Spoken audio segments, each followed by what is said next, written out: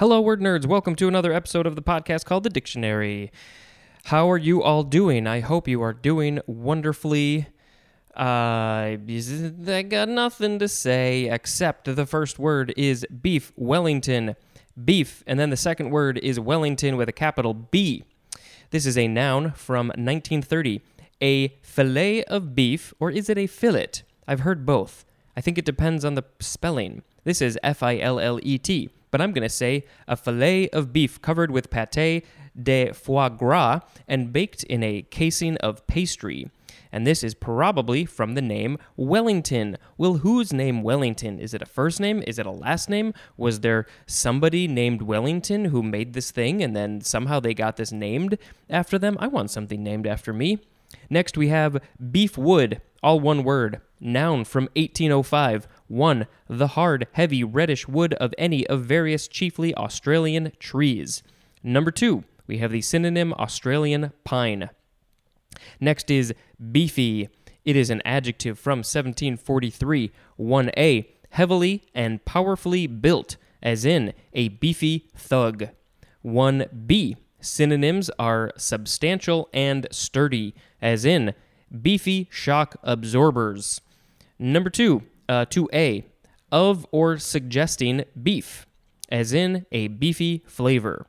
2b, full of beef, as in a beefy steak.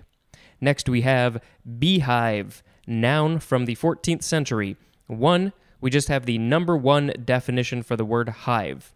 Number 2, something resembling a hive for bees, as 2a, a scene of crowded activity. Well, you don't find many of those these days if you are listening to this during our quarantine time in 2020. You could also be listening to this 15 years in the future after I finish this whole thing, in which case, welcome to the past. How's the future? Weird? Probably. Cool. 2b, a woman's hairdo that is conical in shape. Beehive is also an adjective. Next we have beehive oven, 2 words, noun from 1872.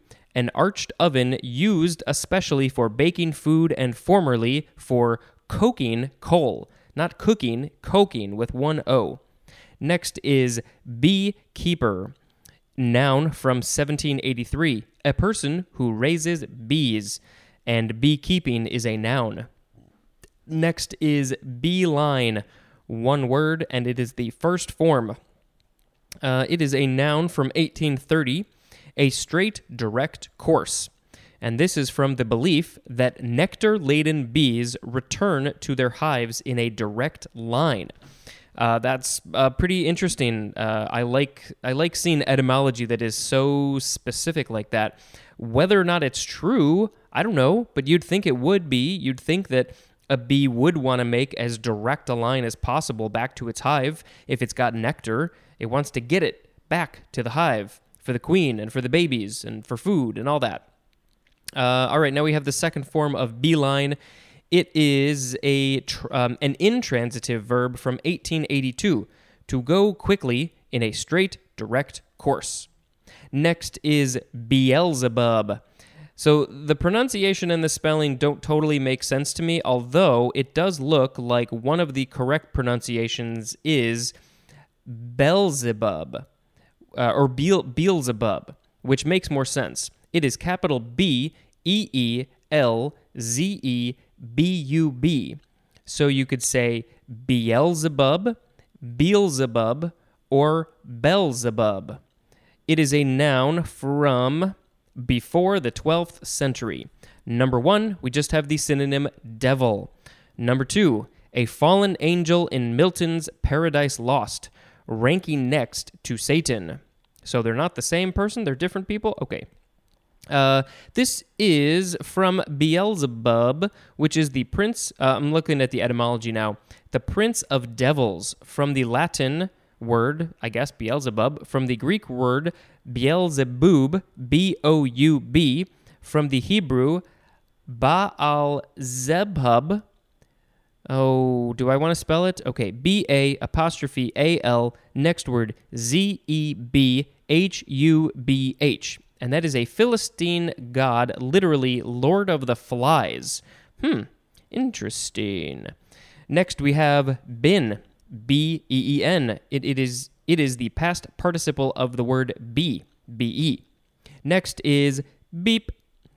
It is the first form. It is a verb from 1936, to cause, as a horn, to sound. And then the intransitive definition says, there's two of them. Number 1, to sound a horn. And number 2, to make a beep. And I love, the Roadrunner goes meep meep. That's sort of a meep, not a beep, but it's still a beep. Next, we have the second form of beep. It is a noun from 1943, a short, usually high-pitched sound, as from a horn or an electronic device, that serves as a signal or warning. Next is beeper. All you young kids today probably don't know what a beeper is. It's a noun from 1970, and the synonym is pager. Well, does that help? Not particularly, unless we go to the word the word pager, but we're not going to do that today. But specifically, one that beeps. So specifically a pager that beeps. Next, we have the word beer, many people's favorite word ever, probably, maybe. It is a noun from before the 12th century. It is an old word. Number 1, an alcoholic beverage, usually made from malted cereal grain, as barley, flavored with hops, and brewed by slow fermentation. I'm not a big beer fan. I like the sweeter things, as I think I've mentioned before, but I especially don't like hops. It's the bitterness is a thing that does not sit well with my taste buds and my brain.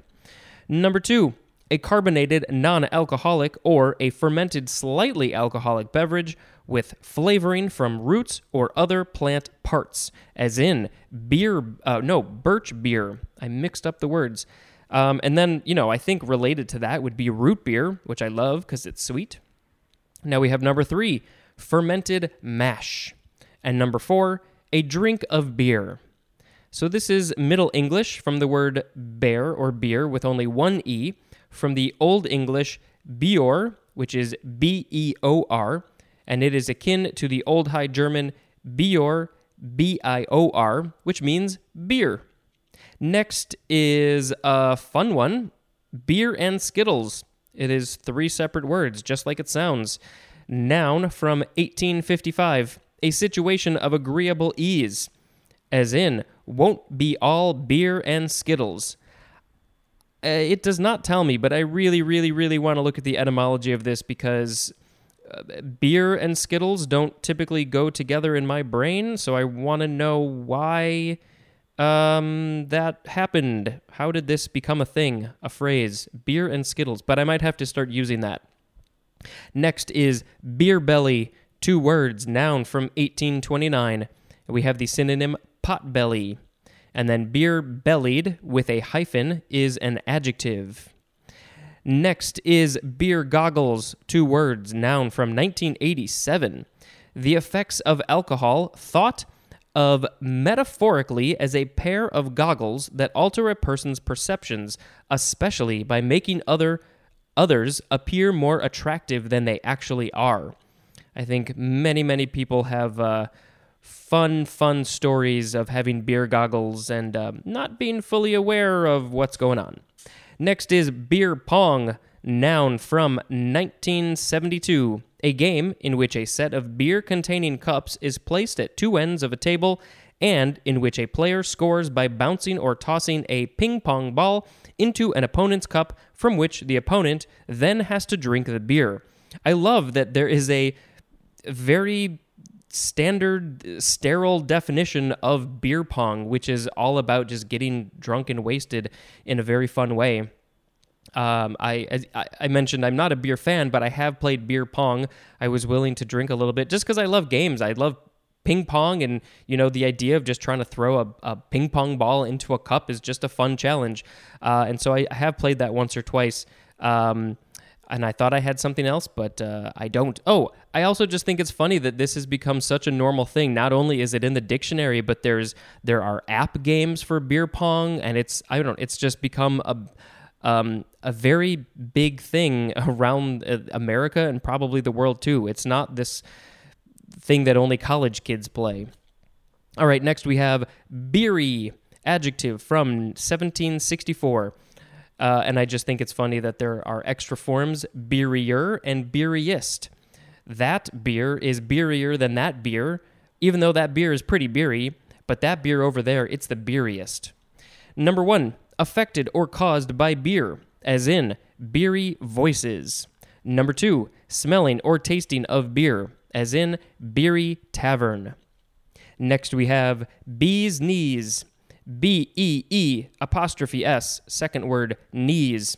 Noun from 1921, a highly admired person or thing. And a synonym is cat's meow. Something that is, if you were not using those phrases back in the day, or, if you're not familiar with them, having that synonym isn't really going to help you. But that's what they are, a highly admired person or thing. And last for this episode, and it does not go onto this next page. It is beestings, B-E-E-S-T-I-N-G-S. And it looks like it could also be spelled with a B-E-A. Okay, this is a noun from before the 12th century, and it says the colostrum, especially of a cow. So it's not bee stings, it's bee stings. Interesting.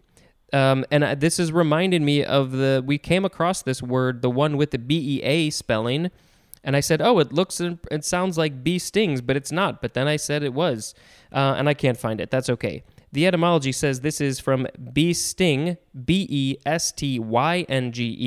from Old English, bysting, B-Y, and then the word sting, from beost, which means bee stings, akin to the Old High German beost, which is bee stings. What is the colostrum of a cow, or especially of a cow? I don't know. We'll get to that in the C's. So my favorite word from this episode has got to be beer and skittles, which again is a situation of agreeable ease. Thank you very much for listening. Maybe I should tell you another podcast I'm listening to, just because I like giving them more exposure if it's something that people haven't heard. And I don't remember where I left off, so I'm going to just say Star Talk Radio with Neil deGrasse Tyson. Go listen, go learn something. This has been Spencer dispensing information into your brain. Thank you and goodbye.